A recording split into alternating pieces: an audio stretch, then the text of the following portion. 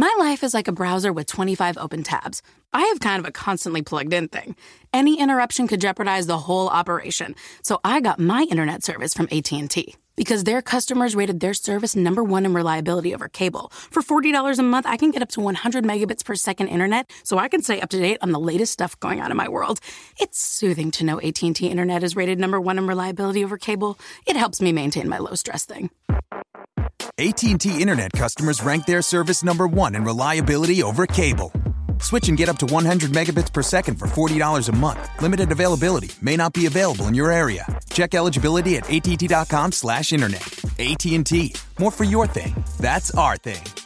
New approved customers only. Includes internet plans 10 to 100 megabits per second. Early termination fee and other charges and restrictions apply. Speeds not guaranteed and may vary. Claim based on 2018 ACSI survey of customers rating their own internet provider's performance and reliability of speed and service consistency.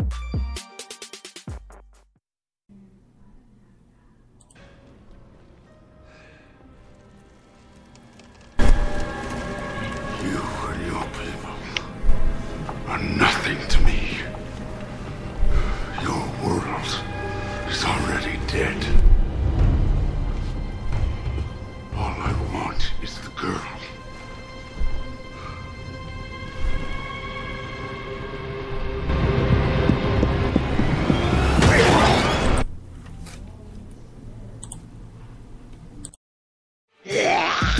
Ladies and gentlemen, are you ready? Indie Radio presents Talking About Walkers, the Walking Dead podcast. The show that breaks down all new episodes of your favorite zombie TV show right here on indieradio.org. And now, here are the hosts of the podcast, Kente, Jen, and Olaf.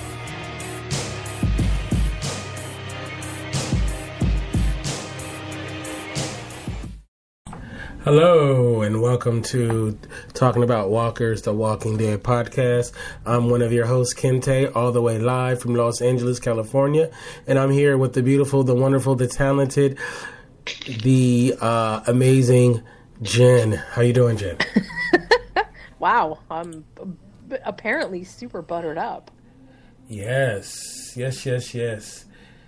So, Miss Jen, how are you, and what is it like just, chilling in such a wonderful, beautiful place that you are, that you reside in?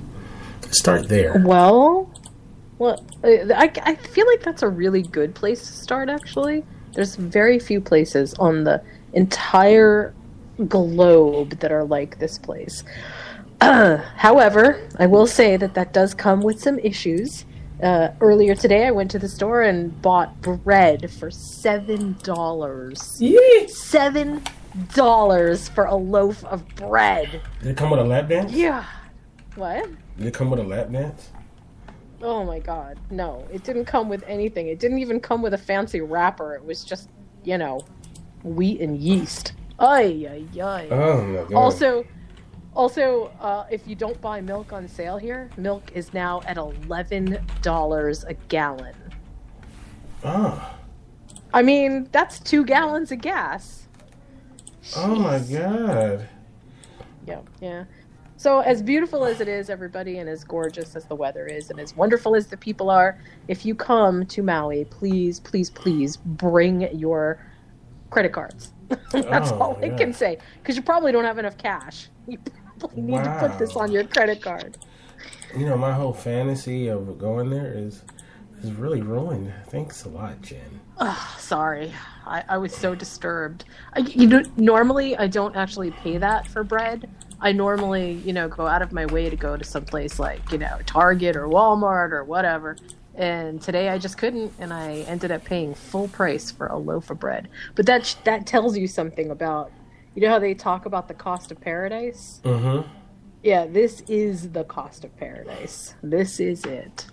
So, I'll go back to talking about my sunny days and my happy beach-filled moments and watching the waves come in, and just remember there is a dark side. Wow, you've actually made it real for us. Thank you. Thank you so much, Jen. Real sad, but you made it real.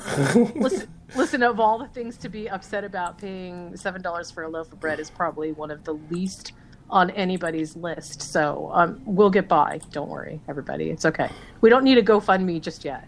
Oh, okay. Well, I was just about to get it started. Just about to get it started. Jen's bread fund. All right. So enough of the bread, I guess. Let's talk about Choke Point, episode 13 of season 9 of The Walking Dead. This one's directed by, I think it's Liesl Tommy, who is a woman, a female director, and written by Eddie Gazelian, David Leslie Johnson, McGoldrick as well. And it aired March 10th. And this episode was really good. Very good episode. This was a good one. Yes. And I'm harsh when it doesn't deserve it. I mean, when it does deserve it. I'm sorry. Freudian slip there. You're right. People are going to be like, "See, I knew it." I'm harsh when it deserves it, and I'm also giving praise when it deserves it. And this one deserved praise. And there's so much going on. Of course, the big part is the Daryl Beta matchup. Let's save that part to the end. And you know what? I got a question for you, Jen. Okay. It's the end of the world, as we know it. There's zombies going around. Food is scarce. You've watched your loved ones die, right? Okay. But you're still alive. It's been years after that, and you're still alive. What is something that you probably wouldn't have access to from the past that you would really miss? Oh, good question. Fresh baked bread. Hey, it wouldn't be $7. Actually, the thing that I think I would probably miss the most is, that feeling that you get when your clothes are sort of like fresh from the laundry. Mm-hmm.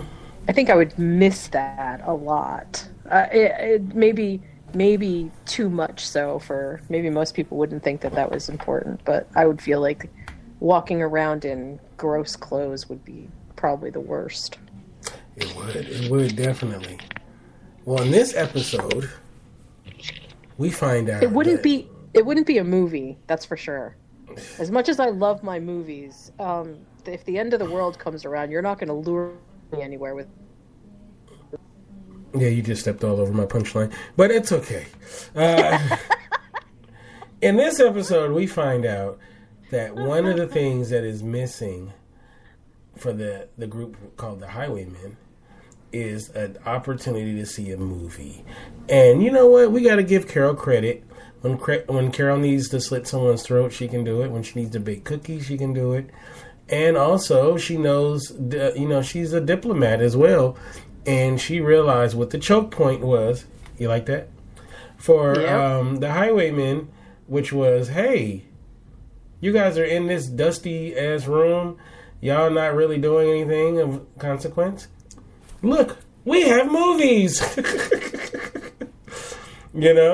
And it worked. The highwaymen said, really? Oh, shit. Well, then, you know what? Hey. Now, my question is, I wonder what the first movie, post-apocalypse, and you hadn't seen a movie in 7 years or whatever, how long it's been. I wonder what the first movie you would want to see would be.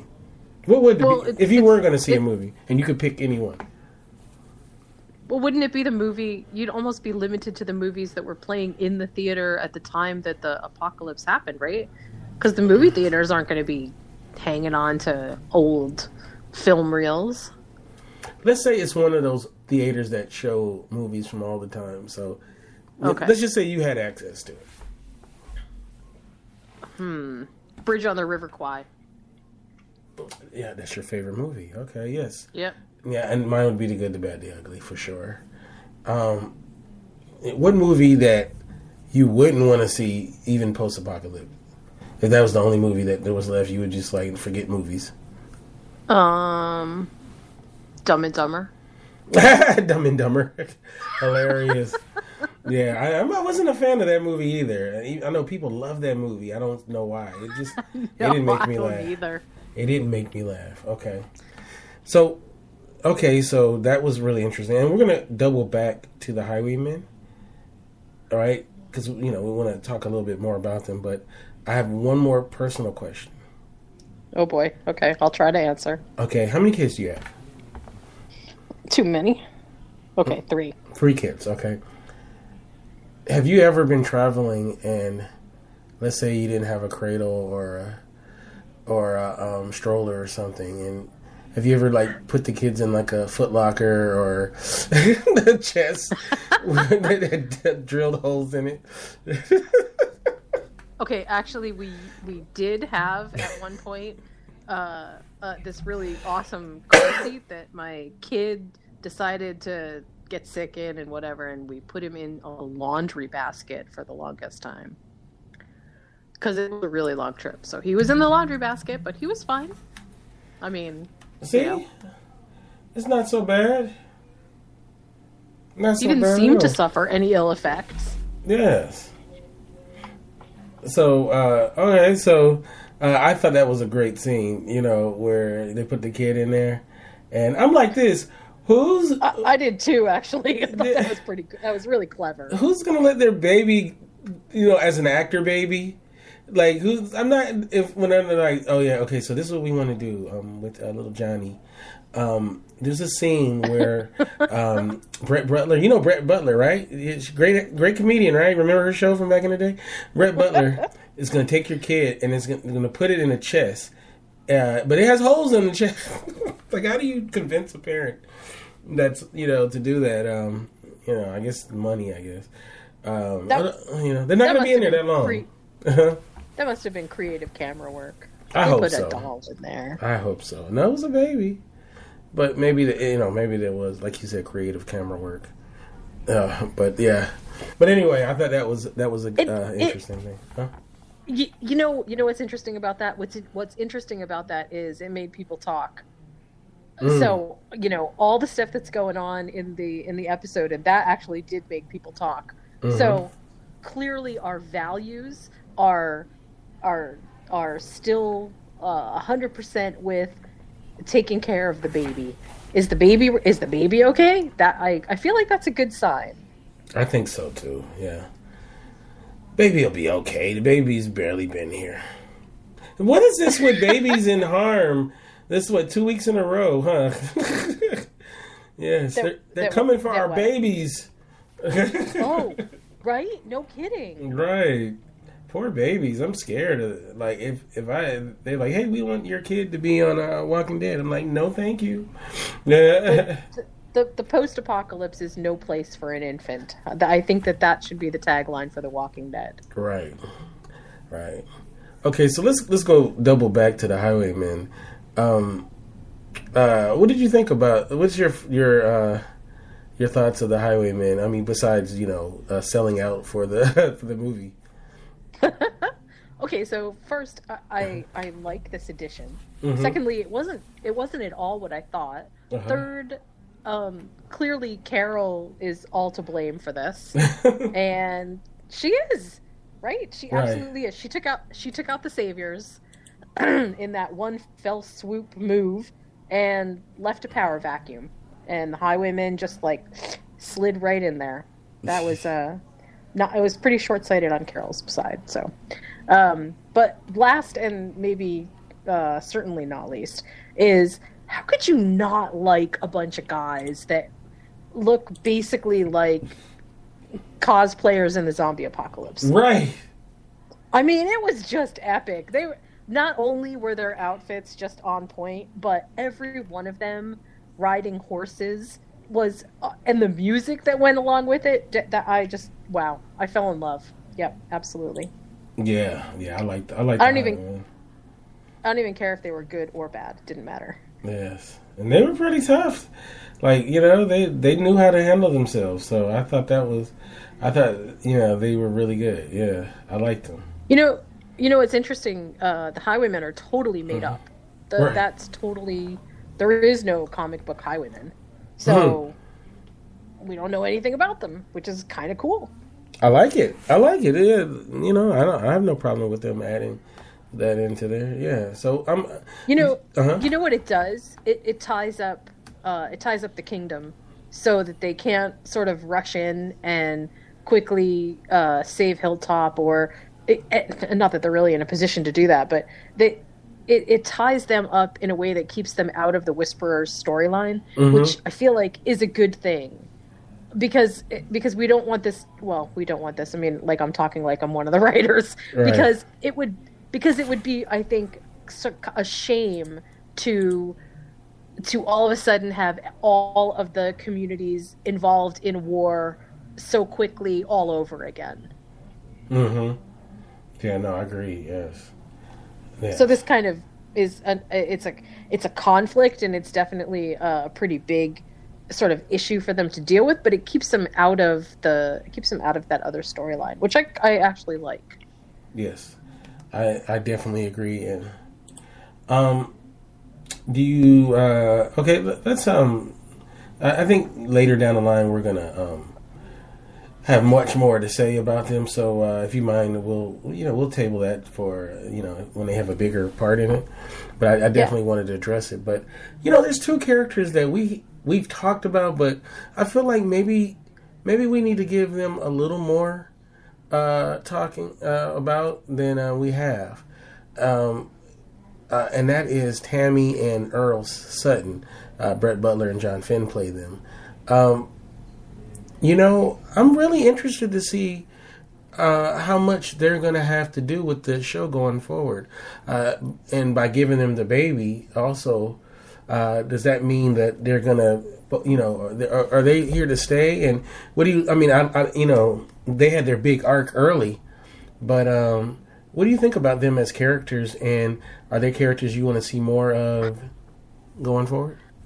So, one of my big complaints about TV right this very second is that everybody rushes to what I call, sorry CW, but I'm going to use you as a verb. They want to CW all their shows. Mm-hmm. They want the youngest, most, and in some ways it feels almost economic that they do this stuff. Like they pull in people that maybe aren't very well known, but are definitely playing parts that are not necessarily the parts that people that are 19 to 24 should even be playing, and it feels artificial sometimes. It feels like, wow, the whole world cannot possibly be 19 to 24. I mean, every universe, the only interesting people are 19 to 24. That seems ridiculous. Right. So when shows go out of their way to make characters have that are interesting, have arcs, it feels like they're being genuine to the character base instead of just creating a world where only the people who are younger can solve everything. And I know it sounds. I feel like I should grab a cane and say, get off my lawn. But that's really not where I'm coming from, right? If the world is really that devoid of people that are older, then all the collective wisdom that has been accumulated disappears too, and how anybody relates to anybody else becomes sort of difficult, I think, to maintain. So here you have two characters that can act as both mentors to other characters, but also can carry on with knowledge that the rest of the world might not have. And they do that in some ways by making him a blacksmith, by giving them sort of interesting backstories that most people don't have. And so the short answer is I really like it. The long answer is, wow, it's really refreshing to see that. So that, and I almost thought last week when they got the baby, I almost thought that that meant that they were going to die. Really? Yeah, I almost felt like that's exactly what the portent was, because we're not going to give a baby to the older people. We're definitely going to give the baby to somebody who's younger and stronger. And I don't know, it just felt like that's where it was going. So I'm glad that isn't what happened, because I mean, I know the demographics have Oh, to, you mean last know, week? have some, Oh, okay. Yeah. Okay. All right. I know the demographics have to have some, obviously you have to have groups that everybody can relate to. But at some point, it gets so unrealistic to have everybody be around the same age. Like, that just doesn't, it just feels ridiculous. So. Oh. Well, I mean, I give you a lot of credit for giving me something to think about, because I'm so young and everything, and that's my generation, right? The youth. No, I'm just kidding. I'm glad that I really didn't pay much to attention to those characters. Besides, I didn't really think that they were going to be, really in the show like that. So I really didn't think about it very much. But now I'm starting to think, you know what? Maybe I need to pay more attention to these characters. They've got a good. They've got an already good established presence at Hilltop that not just other characters know them, but clearly other characters also respect certain things about them. And with Maggie gone, it almost seems like sins of the past can be a little bit more forgiven. So, their fresh slate feels a lot more fresh without Maggie around. Right, yes. No, definitely. I really am interested in those characters, and hopefully, they'll have a good run on the show. So maybe when Carol dies, no, I'm just playing. I'm just kidding, fans. Just kidding. No, but that's good though. I like that. Yeah, and they're interesting characters as well. Before they say interesting things, I like that. Like, they actually get good lines of dialogue. It's not just that they get to participate in stuff. They actually have some pretty thoughtful dialogue. And the dialogue, the addiction dialogue, was crazy. That was so well written. I realized that was a while ago, but it was so good. Yeah, I liked it. And like Brett Butler is a really good actress as well. John Finn, I've been a huge fan of John Finn going way back. I don't know if you're an X-Files fan. He was had a pivotal character in season 4, the end of season 4 and the beginning of the season 5 of the X-Files, and he's just a really good actor, very good. So I was glad to see. I hadn't seen him in a while in anything, so I was glad to see him, come out in this. So kudos to him. Now, before we get to the Daryl, Lydia, Henry part of it, is there anything that you want to cover before we get there, and then we'll save that part for the last? Well, one thing that I thought about, not because they were shown, but just because they weren't shown, is where's Oceanside? Mm-hmm. Hopefully they're still around, and it's hard for me. Somebody who, I'll have to go back and see if I can find it. Maybe we can even post it in Indie Radio. They made a map of where the communities are based on the story clues, and it was really good. It was super interesting because it gives you a better perspective of where things might be located in the geography of where they are, and on the map, Oceanside is actually quite a distance away. So maybe that's why we don't see them. I don't know. But let's see. Is there anything specific? This episode really felt like it was a lot of action. Mm-hmm. Like it made up for, not made up for, that's the wrong word. It definitely filled a bit of a void in terms of character on character action. Mm-hmm. And that was, I feel like that was actually quite good, because we have sort of had a couple of lull episodes, like soft or not quite as intense, and this episode felt like it was just nonstop action from almost the start to the end. No, I agree. It was action galore, and I really enjoyed it. And it was good action. Also, hats off to whoever does the music for The Walking Dead. I mean, I know Bear McCreary does some, but whoever came up with that Western score for when the Highwaymen were riding, man, that was awesome. That was just awesome. Thank you. Yeah, I liked it too. Very good. Very, very good stuff. All right, so let's get to the thing that everybody mostly remember this episode for. Besides, the of beta course, blocker. Besides, actually, there was quite a bit. That's funny, by the way. There was quite a bit of stuff. The baby in the box, and also, as we talked about it, the movie piece.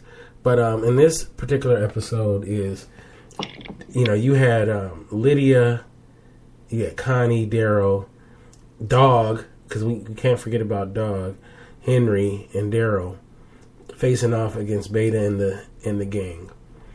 And the build up to this is one thing that this episode did very well. They did a great job of building up the anticipation to the showdown. Like they did. Yeah. I really, really liked it. Because by the time it actually happens, which is a really small, as far as time, small bit of time on the show, but it built it up so much so that when it finally happened, it really lived up to it, and it was just really, the pacing was very good. And I really loved that scene where they're marching in the Whisperers, and and they're amongst the other walkers, and I love that those shots of Beta looking up at Daryl, and then when he sees the one walker die, and he just kind of looks down at him, and he slowly looks back up. Oh, that is so good. Like that, the whole, and it really built up the anticipation to it. Like, I hadn't been that excited in a while, and I really loved that scene. It was very well done, very shot well, and so, and then when they set up the trap and all of that, oh, it was really good. And before we get into the actual action part of it, what'd you think about Lydia and Henry talking? The piece about, why'd you come back and give me, and him offering to run off with her and all that stuff. So I don't remember if we talked about this in the last episode. I know I talked about it with the Henria Lydia thing reminds me. I actually hate Romeo and Juliet because people. Sorry, Ian. Love two people fall in love, and because they see in the world around them, people die, and whether they think it's inconsequential or whether they are just experiencing something outside of that piece, people still die, and there are times when I feel like that kind of story is so incredibly short-sighted on the part of the characters. And I've always felt this way about the Walking Dead when people make some choices. But I also feel like I know you talked about it last week about how Henry is just basically, he's acting because that's how he's act. Whipped. But he's whipped by the coochie he hasn't had yet. There is something. There's something it feels not disingenuous necessarily, but just slightly off about this story. And I don't know if doing it the way that they made it happen with Carl would necessarily help. I think it's just I have a fundamental issue with this idea that people who have been basically raised in the zombie apocalypse don't understand why the needs of the many outweigh the needs of the few, and why that is what it is. Like, I mean, I understand why we need to see it the way that we see it, because fictionally this is what makes, compelling drama, but it just gets overused, and it doesn't even feel like this is the first time that The Walking Dead has sort of done that. And it never sits very well with me. It always makes me think, come on, people are smarter than this. He's a young guy who hasn't seen a lot. I mean, well, when I say he hasn't seen a lot, I don't mean, obviously, he's seen a lot more than the average person because he's had to kill people. Or has he killed anybody? He's had to kill walkers for sure. I don't remember him killing humans, but he's had to do a lot. But then, if you think about it, this is the funny thing is, in this world, you grow up really fast in one way, but you can also make an argument that in other ways you're behind. With maybe, I mean, he's at that age, so you can make an argument maybe he would have already been kind of stunted when it comes to relationships with women. But it's funny how when you want to talk about it from a sociological way, Henry has obviously seen a lot, did a lot more than obviously anybody his age would have done, unless you've been gone to war. But like I said, he's still like a little kid too.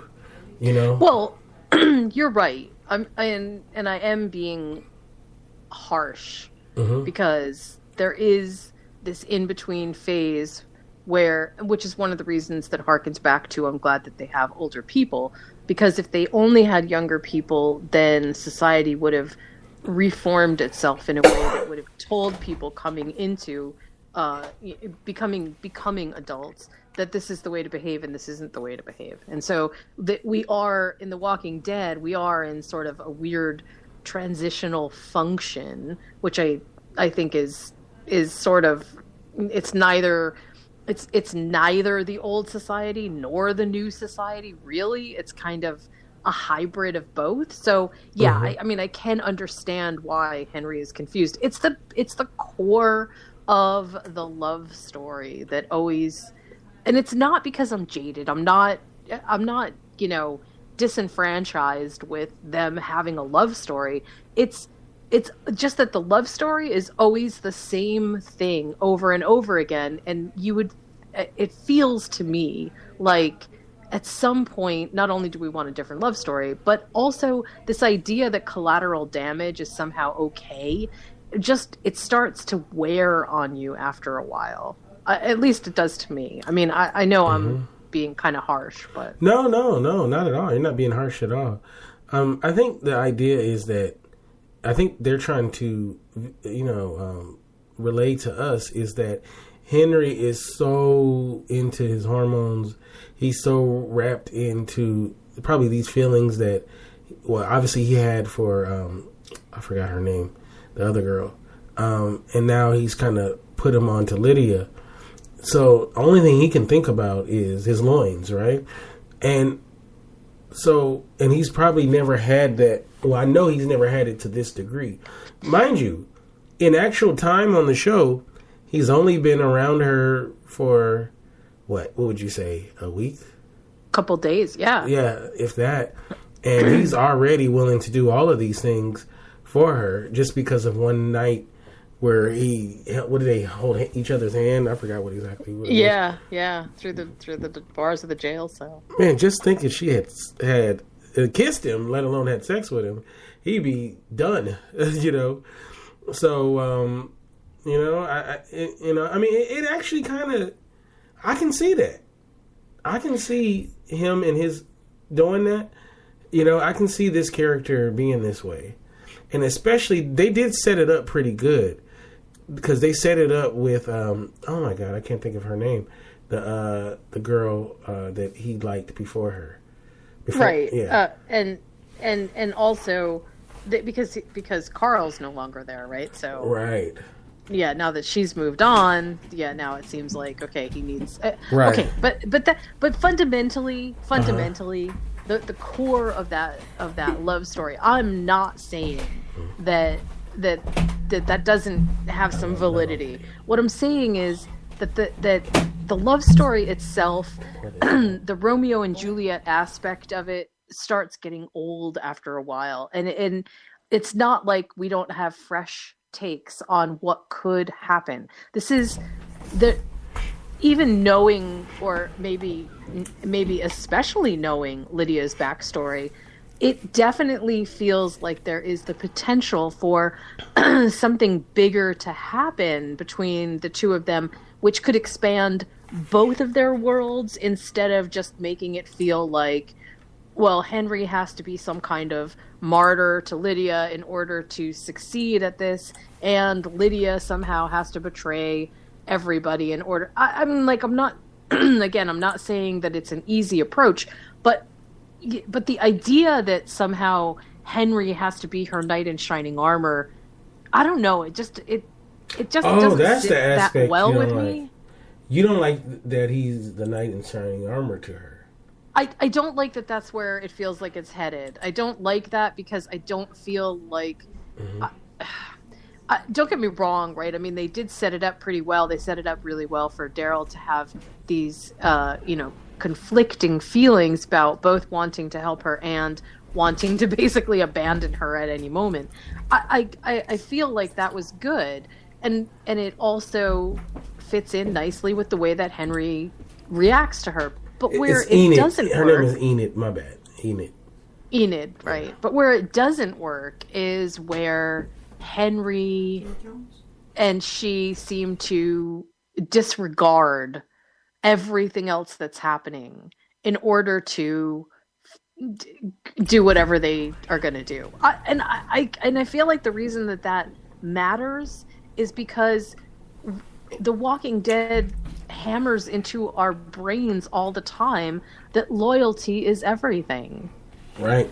Loyalty until, there's some vagina involved. Anthony says in the chat room, in a world where it has tremendously turned further into survival of the fittest, how would he not want to be the knight in shining armor? Yeah. I know, and that's a really good point, and that's why I'm saying that it's not like I don't understand why that's happening. It's that meta in the story. It just always feels like that's the default mode for every relationship, for every situation where somebody is in any kind of peril and they happen to be a woman. There's only a few instances on The Walking Dead where they're sort of able to deal with things themselves. And when love is involved, it always seems like somebody has to rescue somebody else. And it just, I don't know. It just gets old to me. It just starts feeling like, nah. But Jen, okay. Jen, if we were out somewhere, me and you were hanging out, and a guy just is about to beat you up, wouldn't you want me to come in there and stop him from doing it? Well, okay, that assumes that I'm not carrying mace, and it assumes that I don't know, some kind of jujitsu or something. I mean, okay, jujitsu for real? No, but I could pretend. I don't know. I'm sure there's. I could maybe I'm carrying something else. Who knows? My point is not that so much. My point is. And also, my life is not being written by writers, I don't think. I mean, I'm pretty sure that, Chuck isn't up there writing my books or anything. Sorry, Supernatural. But the idea that sort of the writers have to continually default back to this idea of, again, just the Romeo and Juliet sort of feeling. Mm-hmm. I'm not begrudging the character for experiencing what the character does. I do feel like that is authentic. I'm just begrudging the writers for not being original in the story. That's all. The romance feels tried and a little tropey. I agree with you. I mean, to this degree. And Anthony says that's the tone of societal gender roles. And I agree with He's you. not wrong. He's right. But then you could say totally Maggie and Glenn wasn't that kind of situation. There are a few that didn't, and I think Michonne and Rick were also sort of cast. Andrea they didn't fit and into a nice Shane. mold. Andrea and Shane. Remember, she's the one that basically raped him in the car. Yeah, I guess sort of, but that's not the same thing. If Shane had been around to save Andrea at any given point, that feels like that's probably what would have happened. I don't know. It's just it's the idea that it's not just the idea that women can't fend for themselves. It's something more than that. It's the idea that every love story has to be about rebellion, and every story has to be about somebody becoming sort of the martyr for the relationship. That is just it's just old and tropey. It isn't that I think the characters aren't behaving the way the characters would behave.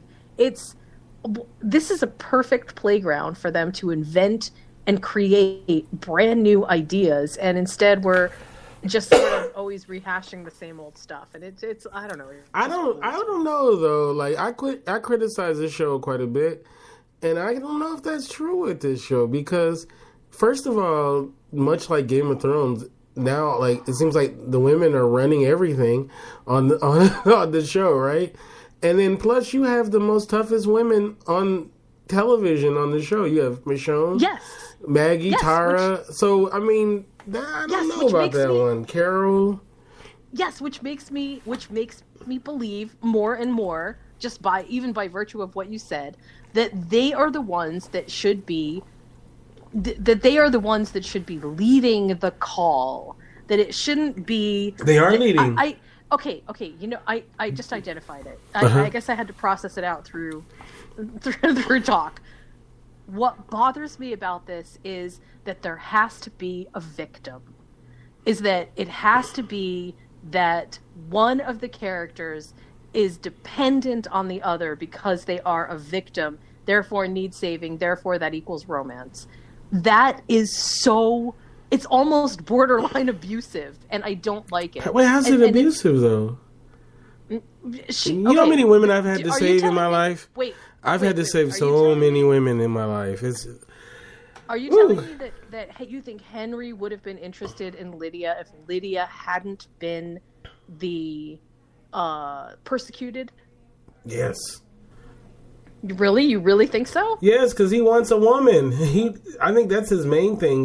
That's just a byproduct of it. But he really wants. There's others. There are others. None of them wanted him right now. None of them wanted him.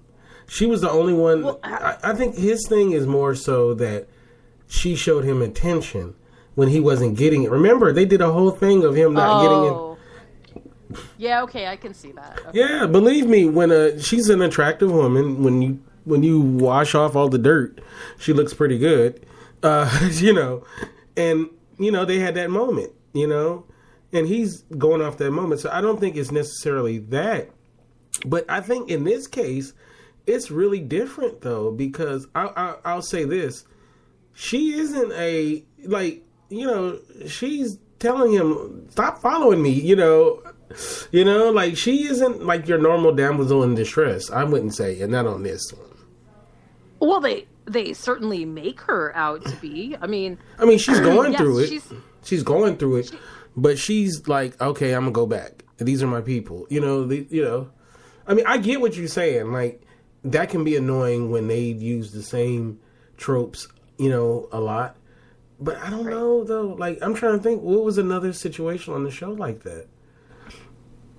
Well, okay. I promise that I will come up with a list of the situations that I find difficult in terms of romance, quasi-romance on The Walking Dead for the next episode. But for right now, I don't think that any of the characters, including Henry and Lydia, are behaving in any way that they wouldn't behave based on the way that they're written. So I will give the show that. The show definitely has that. Also, I can't believe I'm defending The Walking Dead.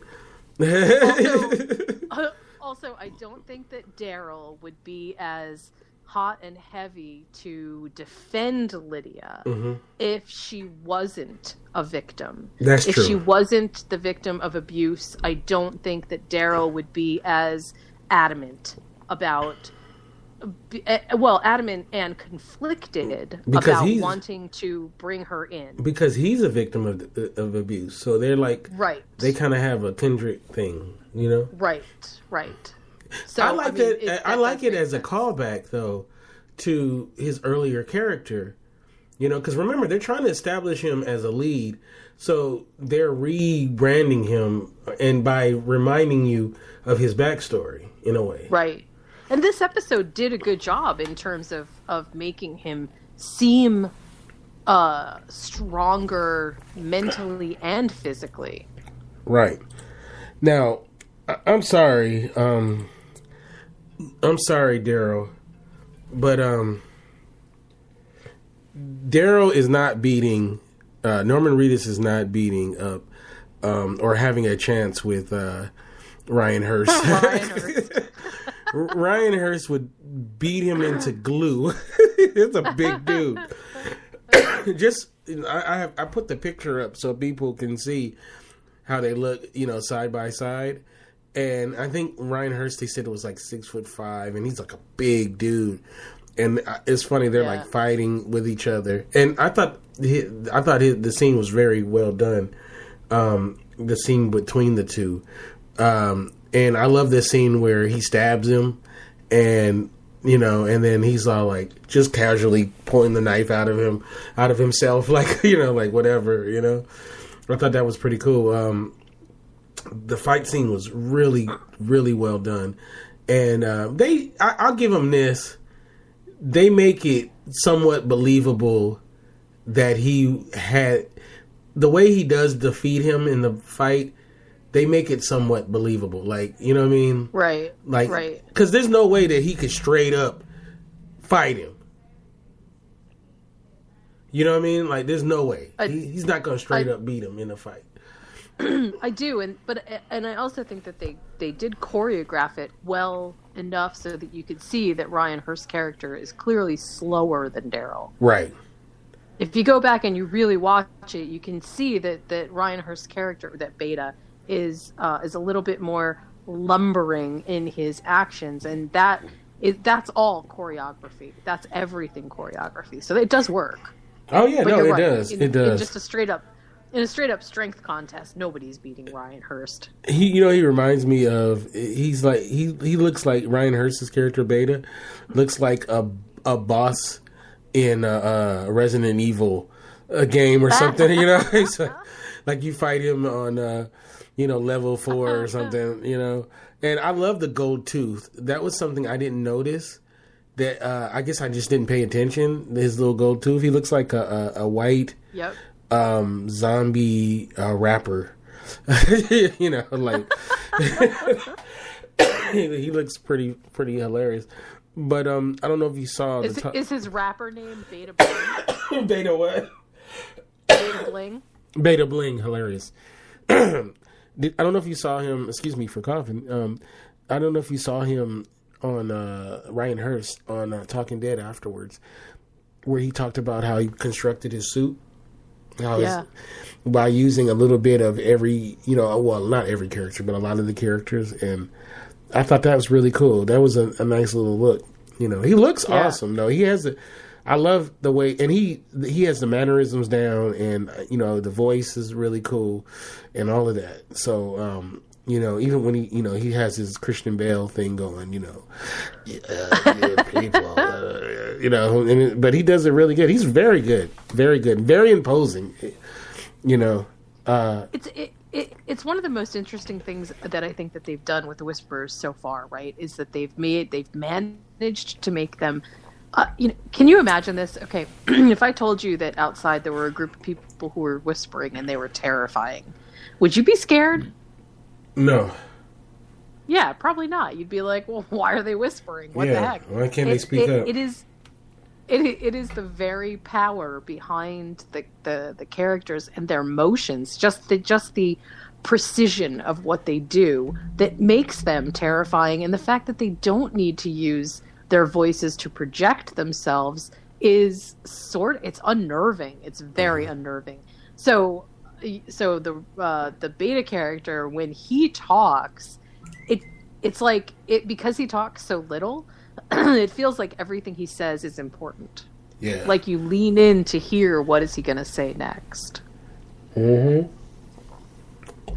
Great character. I don't know why he's wearing a leather coat, as hot as it is out there, but okay. You know, maybe it's extra protection, I guess, from the walkers. I don't know.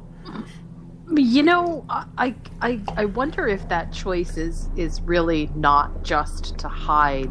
There's so much of him to hide. I mean, yeah, sure, leather would give you some, like, bite protection for sure. But I wonder if it wasn't sort of a more practical choice. Like, putting him in the jacket, in the coat, sort of hides some of the like, it makes him both unassuming at the same time that he is huge and anything but unassuming. You know what's so funny to me is I can just only imagine someone who maybe stopped watching maybe the second season or so and then just decided, you know what, I'm going to turn on The Walking Dead. And then they see the whispers and they're like, what the hell has happened to this show? You know? Like, they talking now? You know, like, a friend of mine actually had a moment like that. Like, this show then went off the rails. Now the zombies can think and talk, and it's like, you know. At the end of last season, that was legitimately a topic of conversation on almost every group that I belong to, where people were asking the people who had read the comics, "Is that for real? Is that for real? Do they really talk now? Because I'm done." And it was so. Like, it was so interesting, people's responses to it, and when people like me would say, you know, I think the Whisperers are actually a more dangerous group than the Saviors were, they laughed. Right. And said, you know, that seems ridiculous. How is that even possible? And it does seem ridiculous. It does. It's interesting how effective that actually is.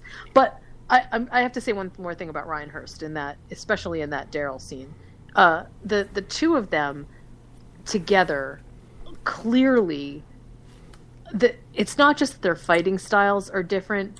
It's, you can really feel the energy difference between the beta character and Daryl's character. There is, and I don't know if this was intentional, but on the Daryl side, it feels like there is so much passion behind what he's doing. And on the beta side, it feels so much more mechanical. Mechanical with an assured outcome, but mechanical. And I thought that was really interesting.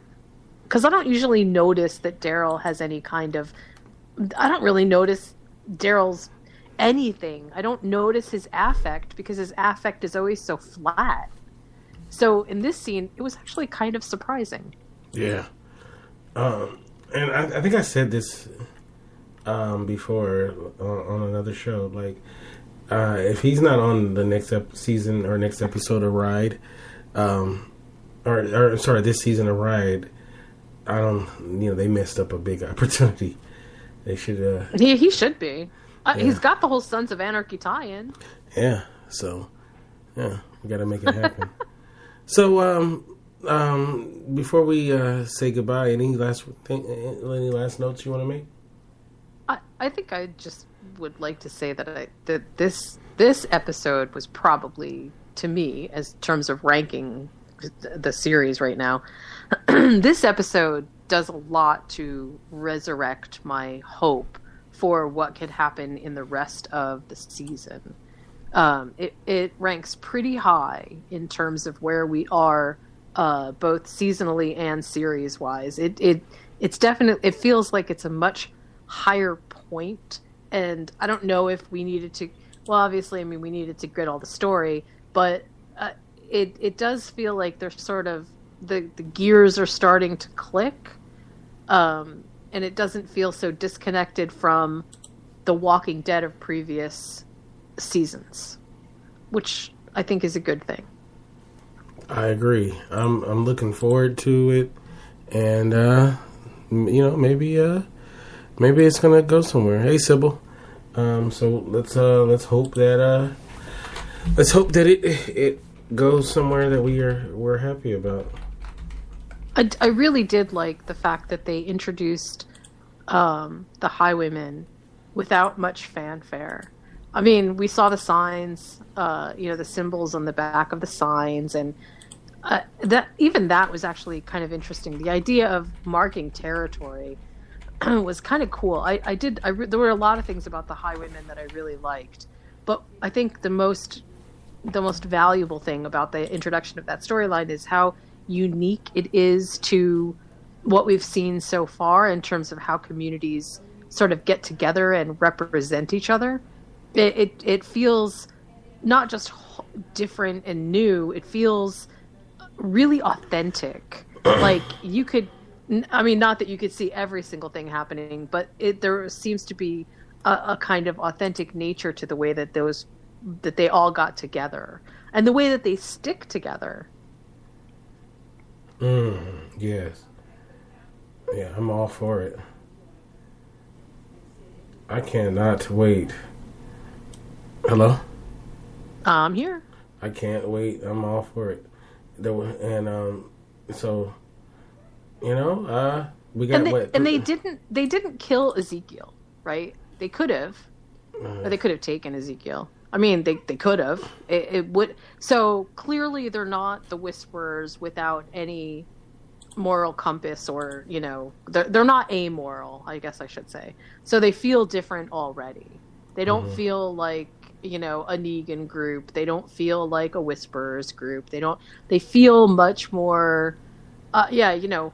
This is who we are. Like they have formed their own identity, but their own identity isn't necessarily subject to the rules that we have so far been introduced to in The Walking Dead, where everybody is either an enemy or a friend. Like maybe there's some gray area in between, and maybe that's okay. Right. Well, I guess we'll see. Yeah, we'll see. I'm looking forward to it. So how can people get you on social media and all that good stuff? Well, when social media is working, they can find me at Following Bliss One. Actually, they can usually find me on Twitter because, hey, Twitter is a good platform and it's hardly ever down. So shout out to Twitter. Anyway, you can find me on Twitter at Following Bliss One, and you can visit my websites at criticallaughs.com and moviesmakethemeal.com. All right, and you can get me at Kente F on Twitter and Instagram when it's open or when it's working. At Kente Ferguson, KinteFergerson, on Instagram, and indyradio.org. That's indyradio.org. We'll catch you next time for an all new episode. You have a good one. My life is like a browser with 25 open tabs. I have kind of a constantly plugged in thing. Any interruption could jeopardize the whole operation. So I got my internet service from AT&T. Because their customers rated their service #1 in reliability over cable. For $40 a month, I can get up to 100 megabits per second internet, so I can stay up to date on the latest stuff going on in my world. It's soothing to know AT&T internet is rated #1 in reliability over cable. It helps me maintain my low stress thing. AT&T Internet customers rank their service #1 in reliability over cable. Switch and get up to 100 megabits per second for $40 a month. Limited availability. May not be available in your area. Check eligibility at att.com/internet. AT&T. More for your thing. That's our thing. New approved customers only. Includes internet plans 10 to 100 megabits per second. Early termination fee and other charges and restrictions apply. Speeds not guaranteed and may vary. Claim based on 2018 ACSI survey of customers rating their own internet provider's performance and reliability of speed and service consistency. My life is like a browser with 25 open tabs. I have kind of a constantly plugged in thing. Any interruption could jeopardize the whole operation. So I got my internet service from AT&T. Because their customers rated their service #1 in reliability over cable. For $40 a month, I can get up to 100 megabits per second internet, so I can stay up to date on the latest stuff going on in my world. It's soothing to know AT&T Internet is rated #1 in reliability over cable. It helps me maintain my low-stress thing. AT&T Internet customers rank their service #1 in reliability over cable. Switch and get up to 100 megabits per second for $40 a month. Limited availability. May not be available in your area. Check eligibility at att.com/internet. AT&T. More for your thing. That's our thing. New approved customers only. Includes internet plans 10 to 100 megabits per second. Early termination fee and other charges and restrictions apply. Speeds not guaranteed and may vary. Claim based on 2018 ACSI survey of customers rating their own internet provider's performance and reliability of speed and service consistency.